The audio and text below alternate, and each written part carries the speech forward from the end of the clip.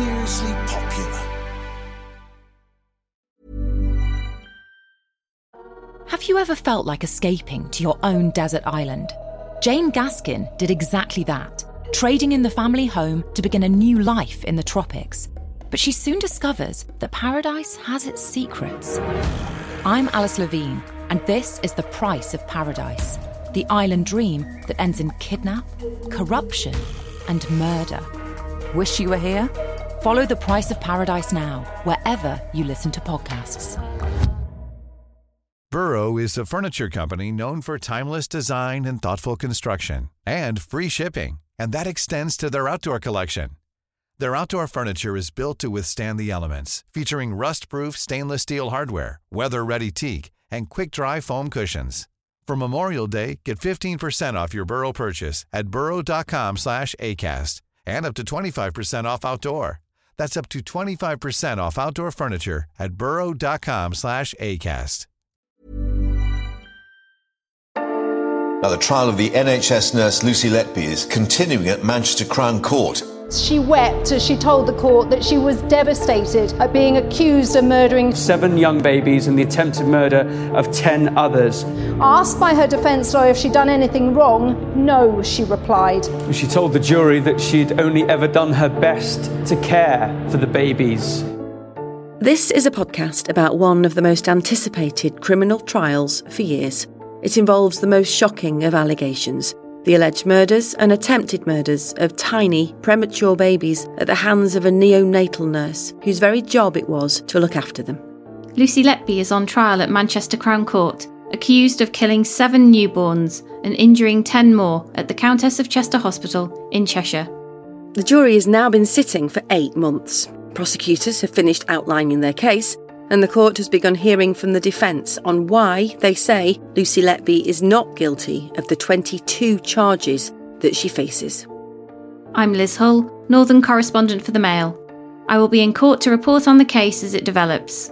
And I'm Caroline Cheetham, a broadcast journalist. Every week, we'll examine what's happened and bring you the details behind the headlines. This is the trial of Lucy Letby.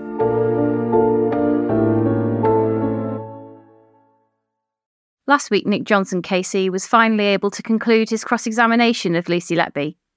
Regular listeners will know that the babies in this trial are not being named for legal reasons, and the identities of their families are also being protected, so we're calling them babies A to Q. This podcast will go further than the headlines and news reports, but at times you might wonder why we aren't bringing you more detail. That's because we can only tell you what the jury have heard, and that's to preserve the integrity of a fair trial. 7 of the babies died, 10 survived. Every one of these babies was or is someone's son or daughter, and the mums, dads and families of every baby are present in court, listening to every detail of how their child was allegedly killed or harmed. In this episode, we'll hear Lucy Letby agree that 2 of her alleged victims were poisoned with insulin, but not by her. She'll contradict the evidence of doctors and parents and say she didn't see any unusual rashes on any of the babies. We'll also hear she's accused of hanging around after her shift finished to root paperwork out of the bin to take home as souvenirs. And we'll reveal the prosecution say she was plotting to kill all 3 triplets.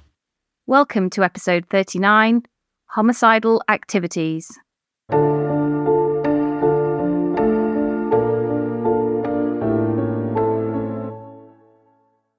So on Friday, Liz, we recorded an extra episode because there was a lot of evidence about Dr. A and his relationship with Lucy Letby.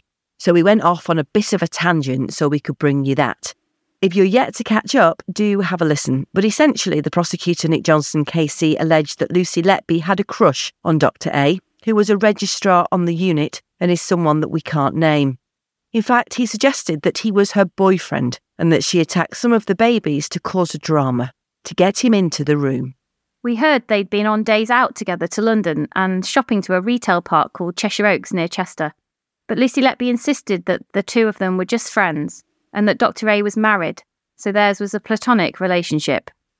So today we're going to get back on track with the trial and get back to the babies in the case, because in last Monday's episode, Mr. Johnson had started questioning Lucy Letby about baby K. But he hadn't finished, so that's where we'll pick this up today. And baby Kay was one of the most premature babies in the case. And in fact, doctors at the Countess tried to have her mother transferred before she was born at 25 weeks, but the only bed free was in Bristol, and it was too risky to move her. And so in the middle of the night in February 2016, baby Kay was born, and it's the prosecution case that within hours she had her breathing tube tampered with 3 times by Lucy Letby, who was trying to kill her. Last week we told you that Lucy Letby told the court she couldn't remember any of the occasions when baby Kay's oxygen dropped and her tube had to be reconnected. Her case is that potentially it hadn't been secured properly. But Mr. Johnson then asked her about the 3rd time the tube dislodged at 7:30 in the morning. He reminded her of the evidence of another nurse, who we can't name, who previously told the court that it was Lucy Letby who called her in to help when baby Kay's oxygen levels dropped. He asked her at least 4 times why she was in nursery 1 with baby Kay at 7:30 a.m. when she had responsibility for 2 other babies not involved in the case in nursery 2. Each time she responded that she couldn't answer the question because she had no memory of it, and she insisted staff moved between different rooms on the unit all the time. Why were you in there? I can't answer that question. The answer, Lucy Letby, is you were sabotaging baby Kay yet again, weren't you? No. Mr. Johnson also reminded Lucy Letby that the first time baby Kay's breathing tube became dislodged at just before 4 a.m, Dr. Ravi Jairam said he saw her near the cot, doing nothing. She said she couldn't remember the incident and could not confirm or deny that it happened. But Mr. Johnson then suggested this was different to what she'd told police in her interviews, when she said she may well have been waiting for baby Kay to self-correct after her oxygen levels fell. I have no memory, which is what I've said throughout. There were 3 occasions when baby Kay desaturated on that shift, weren't there? Yes. Each occasion involved a displaced endotracheal tube. Do you agree? I can't recall exactly. If that's the evidence, then yes. The evidence is, on each occasion you were there. I can't say that now. The reason for those coincidences is you were trying to kill baby Kay, weren't you? No. Mr. Johnson also asked her if she'd ever seen or met baby Kay's parents, and she said she couldn't remember. So he questioned her about why she'd been searching for them on Facebook more than 2 years later. Why were you searching for them on April 20th, 2018, 2 years later? Because I thought of babies on the unit over the years and do look back on the parents. Your recollection is you have no real memory of baby Kay? No, not in any detail, no. You have a very good memory for names? Yes. She was transferred out of the Countess of Chester Hospital shortly afterwards. How did you remember the name? I can't answer that. Surely it is something you can answer, because it's a feat of memory. Tell us how you remember. I can't. Can't or won't? I can't. Is it because the true answer is you remember her because you tried to kill her? No.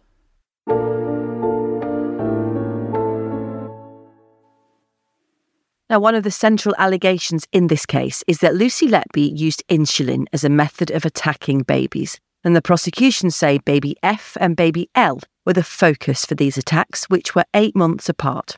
Now, the boys who weren't related to each other suffered hypoglycemic episodes where their blood sugar dropped dangerously low before they both recovered. Both boys were twins, and the prosecution say their brothers were also attacked by Lucy Letby. They were baby E and baby M. We explained more about baby E in last Monday's episode, and we're going to come to baby M shortly. Now, significantly, Lucy Letby doesn't dispute that the boys were poisoned.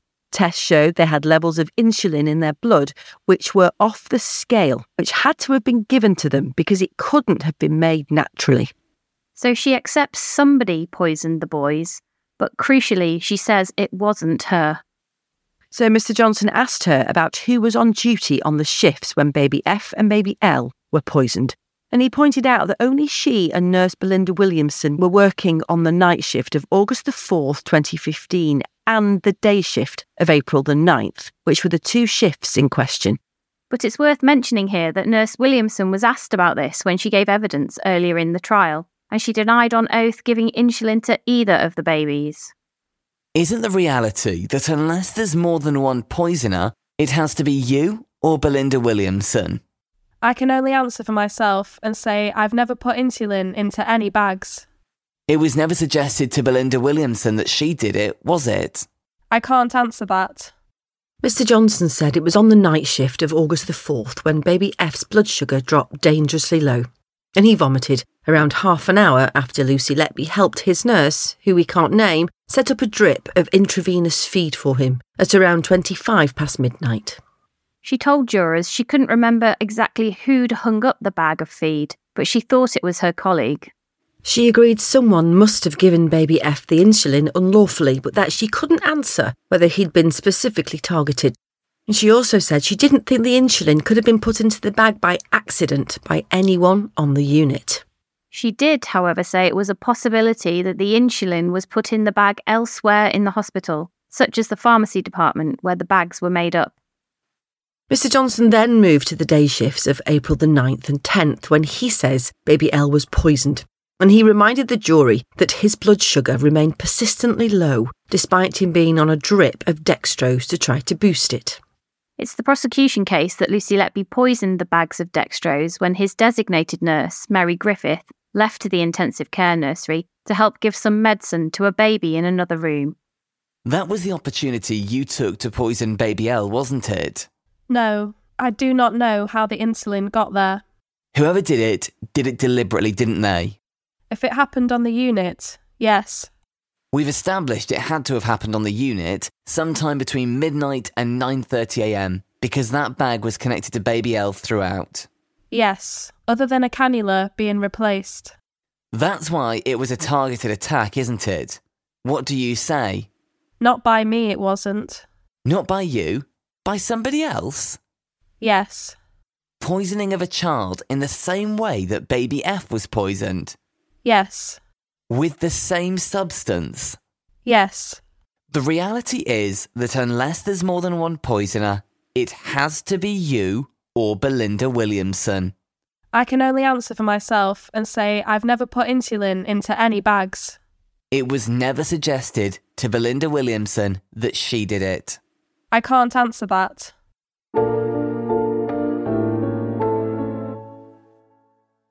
Mr. Johnson then moved on to baby L's brother, who's baby M, as the prosecution case that Lucy Letby tried to murder him by injecting air into his bloodstream on the same shift on April the 9th.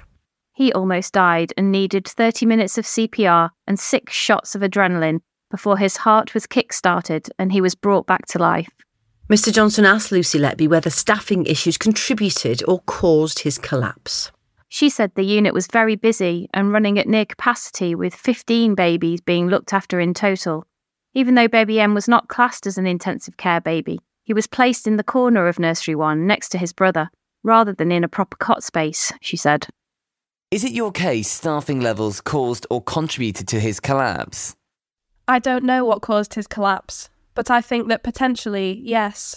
I know we were very stretched that day, and baby M wasn't in the correct bay either. He wasn't on a proper monitor. He was in a corner space, which wasn't ideal. The unit was very busy. Babies were not as closely monitored as perhaps there would have been, with more staff or less babies. He reminded her about the evidence of Dr. J-Ram, who previously told the jury that he'd seen an unusual discoloration on baby M's skin at the time of his collapse. He said there were bright pink patches on his torso that flitted around and eventually vanished when he recovered. He said it was unusual and very similar to the rash he'd seen on baby A 10 months earlier. So Mr. Johnson asked Lucy Letby about this rash. Do you agree with his description? I didn't see anything like that. No. Did the lighting in Nursery 1 make it difficult to see? No. I do remember his colour was a little bit harder to assess, with him being an Asian baby and in a corner space where there was poor lighting. But she admitted that the lighting was much brighter in there than in Nursery 2. And this is relevant because we need to take you back a bit here to baby I. She was the baby in the cot in Nursery 2, which was covered by a canopy. Lucy Letby claimed she could see from the doorway that baby I was pale, moments before she was found blue in her cot. It's the prosecution case that she couldn't have seen baby I from that position near the doorway. A much lighter corner than in Nursery 2. Yes. You know what I'm going to say, don't you? I was able to see baby I. This time you're saying that although the nursery was in daytime, the light was not good enough to see baby M's changing colour. No, it was harder for me to assess. I was not used to caring for an Asian baby. The colour change was difficult for anyone to see. Mr. Johnson reminded her of the evidence of the twins' mother, who told the court that she and her husband had just left the nursery when baby M collapsed at just before 4 p.m. This is another case where the parent had been there but left and the baby collapsed. Yes. That was your opportunity to sabotage him, wasn't it? No. And he asked her about a blood test result and resuscitation notes which were written on a paper towel that were found under her bed by police after she was arrested. Another nurse who was on duty and we can't name previously told the trial that it was her practice to put the blood test result in the confidential waste bin on the unit at the end of the shift. Why did you take the blood gas record home? Same as the handover sheets. They came home in my pocket. Are you seriously suggesting somebody else put it into your pocket? No, I'm saying I definitely didn't take anything out of the confidential waste bin. Who put it in the bag under your bed? Me. Why put it in your bag? Because I collect paper. But not bank statements. What makes a blood gas record collectible, but a bank statement shreddable? The handover sheets came back with me, and they would be put to one side and not thought about again. With household bills, they come through. I pay the bill and shred the document. Are you making this up as you go along? No. Mr. Johnson pointed out that Dr. Tony Uko, who's one of the doctors who helped with the resuscitation of baby M, needed the paper towel to write his computerised notes of the shift at around 8:30 p.m. Lucy Letby herself wrote her notes on the computer around 45 minutes later at 9:15. So Mr. Johnson accused her of hanging around for over an hour after the end of her shift to root in the bin to get her hands on the documents so she could take them home as souvenirs. You hung around to get your hands on it before you left? No, I stayed late that night to cover all the work that needed doing. I had to hand over baby M and the other babies I had, and write the nursing notes for baby M. You waited until 9:14 p.m, 1.25 hours after the end of your shift, to make this note. No, I disagree. I was busy with other babies on the unit, not sitting and waiting to do this documentation. You were hanging around to get your hands on the paperwork used by Dr. Uko and to go rooting in the bin for the printout put there by your colleague. No, I've never rooted in the bin. Because you sabotaged baby M by injecting him with air, didn't you? No, I did not.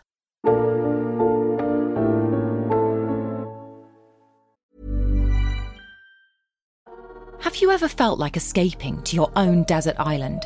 Jane Gaskin did exactly that, trading in the family home to begin a new life in the tropics. But she soon discovers that paradise has its secrets.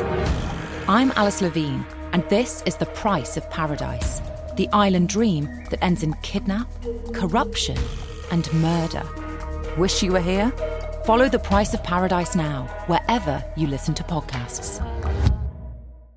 Hey, I'm Ryan Reynolds. Recently, I asked Mint Mobile's legal team if big wireless companies are allowed to raise prices due to inflation. They said yes. And then when I asked if raising prices technically violates those onerous 2-year contracts, they said, "What the f*** are you talking about, you insane Hollywood ass?" So to recap, we're cutting the price of Mint Unlimited from $30 a month to just $15 a month. Give it a try at mintmobile.com/switch. $45 up front for 3 months plus taxes and fees. Promo rate for new customers for limited time. Unlimited more than 40 gigabytes per month. Slows full terms at mintmobile.com. Next, Mr. Johnson moved on to baby N. He was the baby with haemophilia. Lucy Letby is accused of trying to murder him 3 times. Once when he was around a week old in the early hours of June the 3rd, 2016, and twice on a day shift 12 days later on June the 15th, the day his parents were due to take him home. Mr. Johnson reminded the jury that on the night of the first attack, nurse Christopher Booth was the nurse assigned to baby N. Lucy Letby had 2 babies in nursery 4. He pointed out that phone records showed that from the moment she started the shift at around 7:30 p.m. until 8:45 p.m, she was texting her best friend, who's another nurse who we can't name, non-stop about baby N and how everyone was a bit panicked about his condition.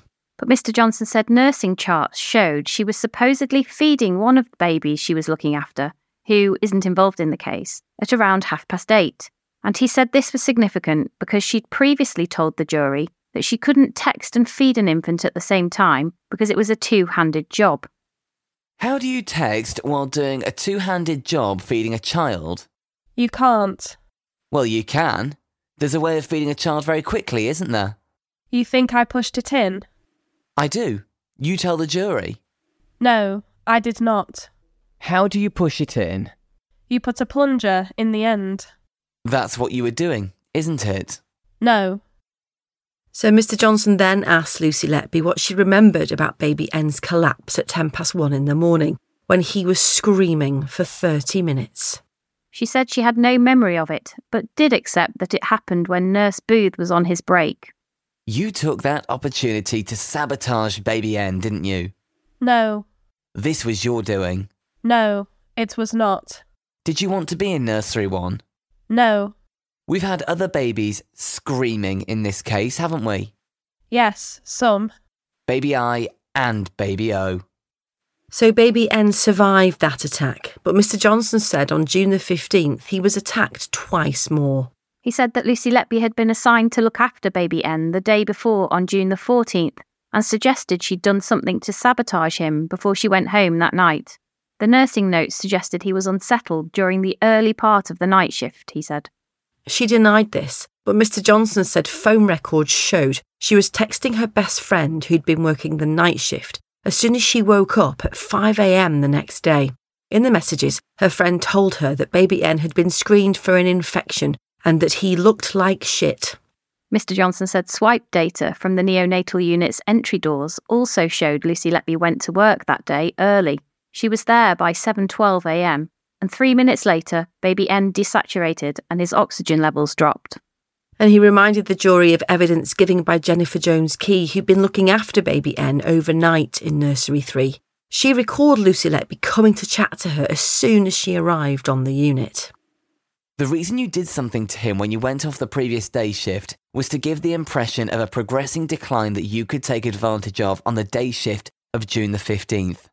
No, that's not what happened.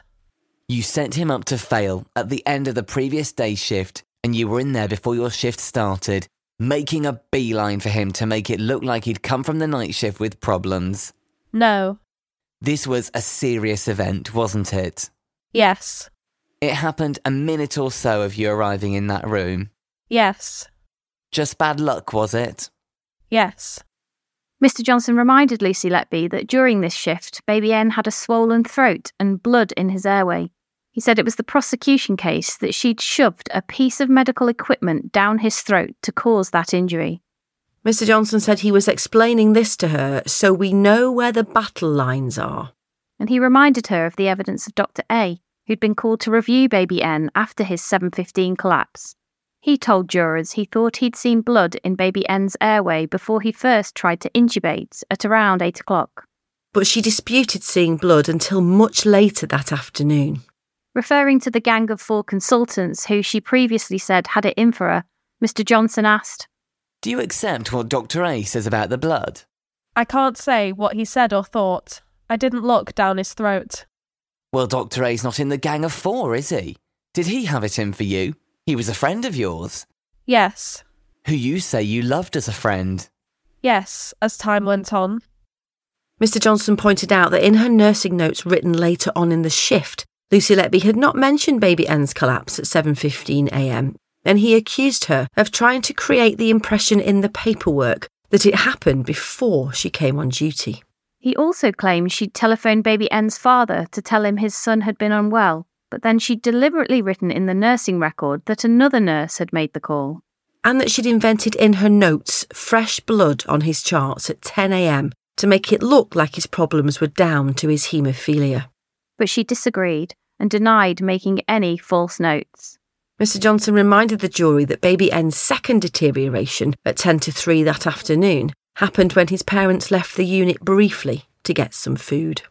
At that time, Lucy Letby had noted more fresh blood in his mouth and nasal tube. What had you done to baby N?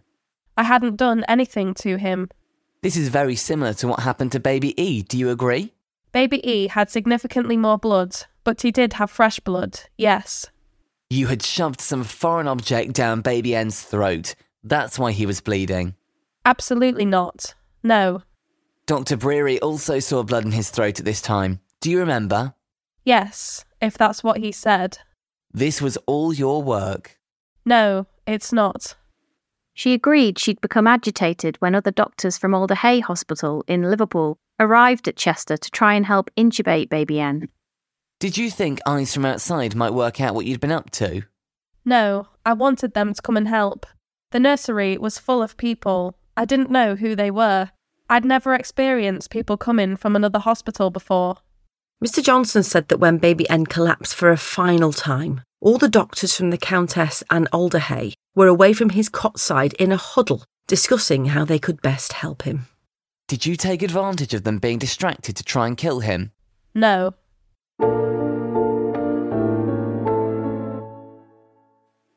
Mr. Johnson then turned his attention to the two triplets, baby O and baby P, who Lucy Letby is accused of murdering less than 24 hours apart on consecutive shifts at the end of June 2016. This was her first shift back at work after her 3-day break in Ibiza.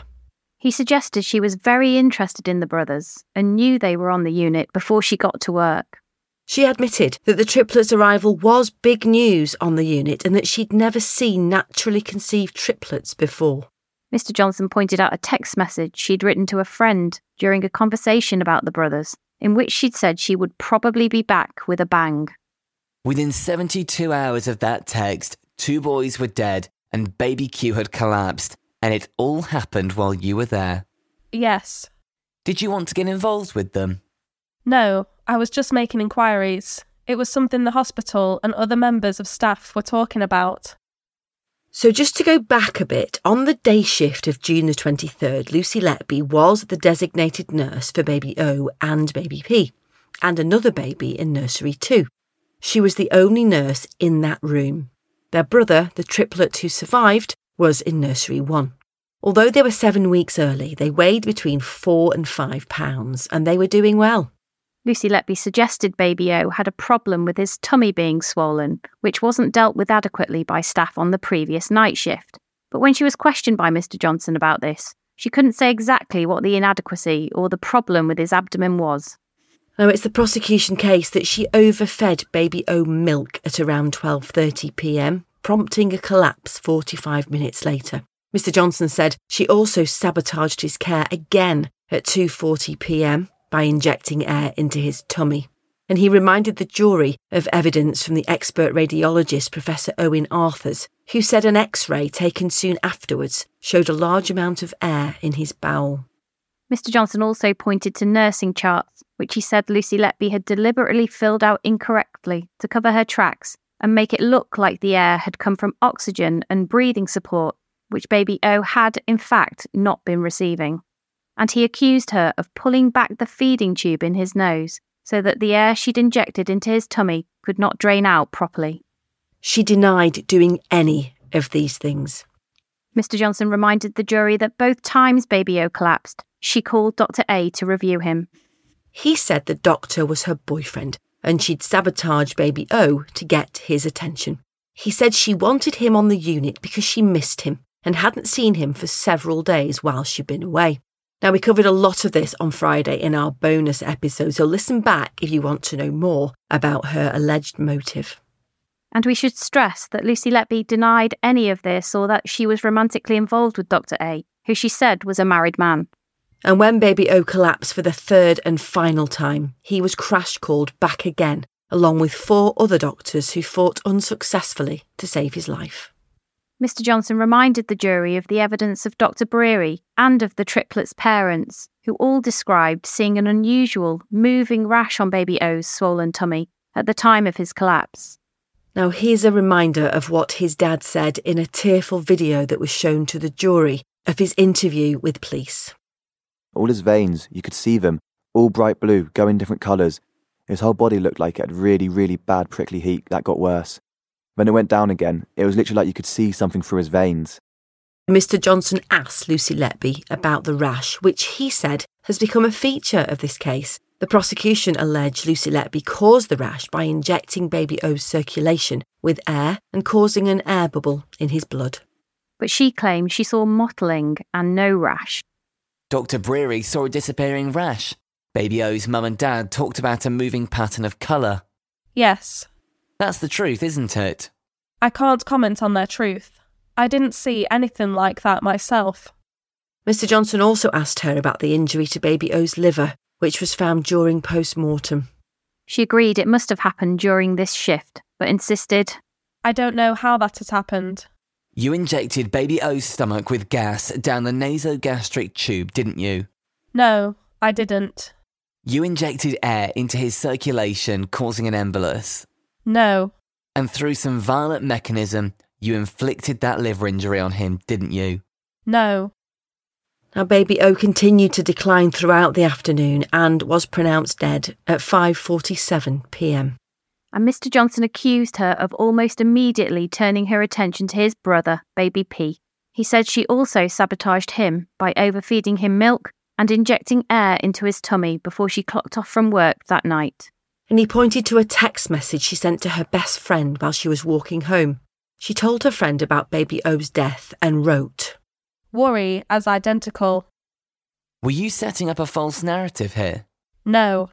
You were trying to create in the minds of other people that because baby O had died of some unspecified problem, the likelihood was something was going to happen to one of his siblings. No, that's not what I was suggesting.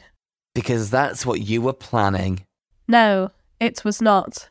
You'd already put your plan into motion by pumping air into baby P before you left, hadn't you? No. On the way home, you were sowing the seeds with your colleagues, feeding a false narrative, trying to divert attention from your homicidal activities. No. Baby P collapsed 3 times and died the following day while Lucy Letby was looking after him. Mr. Johnson said the first alleged attack came just after Dr. Uko had completed his ward round, just after 9:30. He told the court that Lucy Letby was very keen for Dr. A to be called to review baby P.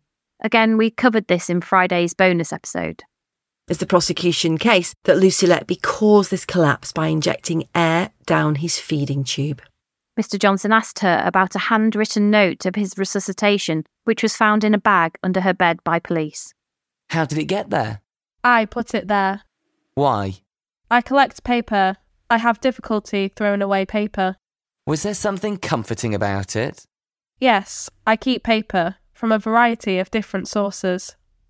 Mr. Johnson reminded her about the evidence given by Dr. B, the doctor we can't name, who told the jury she'd been shocked when Lucy Letby remarked, "He's not leaving here alive," a few hours before baby P died. And just to remind you, at this point, doctors at the Countess were trying to arrange for him to be transferred to a specialist centre because he was so unwell. Lucy Letby said she couldn't recall making the comment, but admitted that soon afterwards baby P collapsed again. It's the prosecution case that she tampered with his breathing tube. The problem with the tube happened just after the doctors left the room, didn't it? Yes. Just after you had said, "He's not leaving here alive." I don't agree I said that. Is this yet another bit of bad luck that happened just after everybody else had left? Yes. You'll remember baby P's father said the circumstances of his death were very similar to baby O's. Yes. Just as I'm suggesting, you had predicted both in your text on the way home after baby O's death and in your remark to Dr. B. No, that's not what happened. The text, that was the portent of doom. No, I disagree.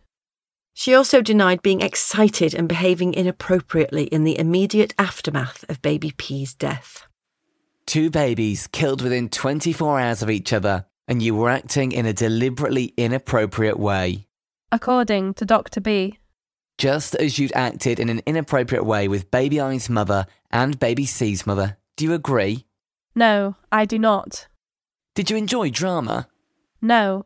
Your portent of doom had fulfilled itself, hadn't it? At your hand. No. You had injected him with air down the nasogastric tube. No, I didn't. Mr. Johnson then went even further, and he accused Lucy Letby of planning to kill all 3 of the triplets. The surviving brother, you may remember, was transferred to Liverpool Women's Hospital after his parents begged doctors to move him. Mr. Johnson reminded the jury about a yellow note found at her house by police. She'd written it on the triplets' first birthday. Baby P, Baby O and their brother. Today is your birthday, but you aren't here, and I'm so sorry for that. You knew Baby O and Baby P were no longer with us. Why were you including their brother in that? I can't answer that. It was just their 3 names. Is it because in your mind there was a terminal end in store for their brother if he'd stayed with you? No. Was that your objective, to kill all 3? No. Was the prospect of that exciting you? Absolutely not. No.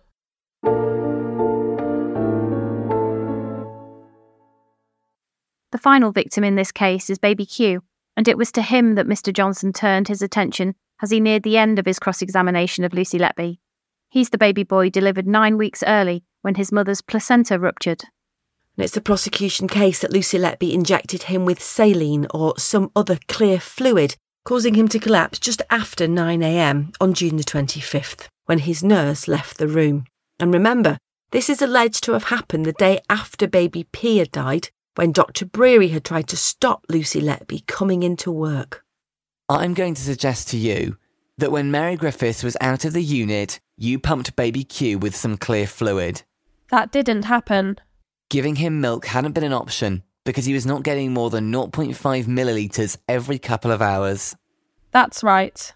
If he vomited a large amount of milk, it would be very obvious something was wrong, wouldn't it? That's why you chose clear fluid on this occasion, isn't it? No.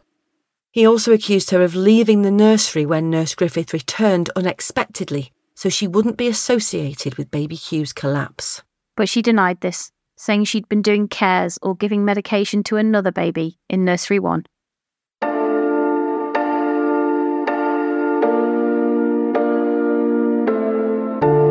Well, that's it for episode 39. Mr. Johnson has now finished his cross-examination, and we've heard everything that Lucy Letby says happened in relation to the babies in the case.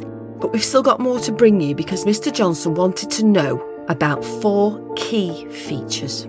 These are the text messages, the Gang of 4, the Facebook searches, and her social life. We're going to bring you all of that in an extra episode, so keep an eye on your feeds for that later this week.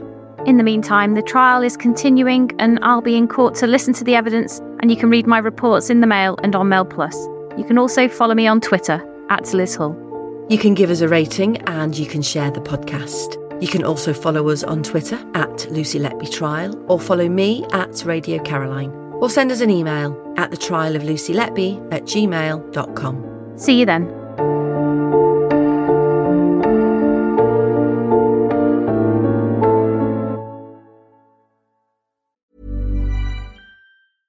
Hey, it's Paige DeSorbo from Giggly Squad. High quality fashion without the price tag. Say hello to Quince. I'm snagging high-end essentials like cozy cashmere sweaters, sleek leather jackets, fine jewelry, and so much more. With Quince being 50 to 80% less than similar brands. And they partner with factories that prioritize safe, ethical, and responsible manufacturing. I love that. Luxury quality within reach. Go to quince.com/style to get free shipping and 365-day returns on your next order. Quince.com/style.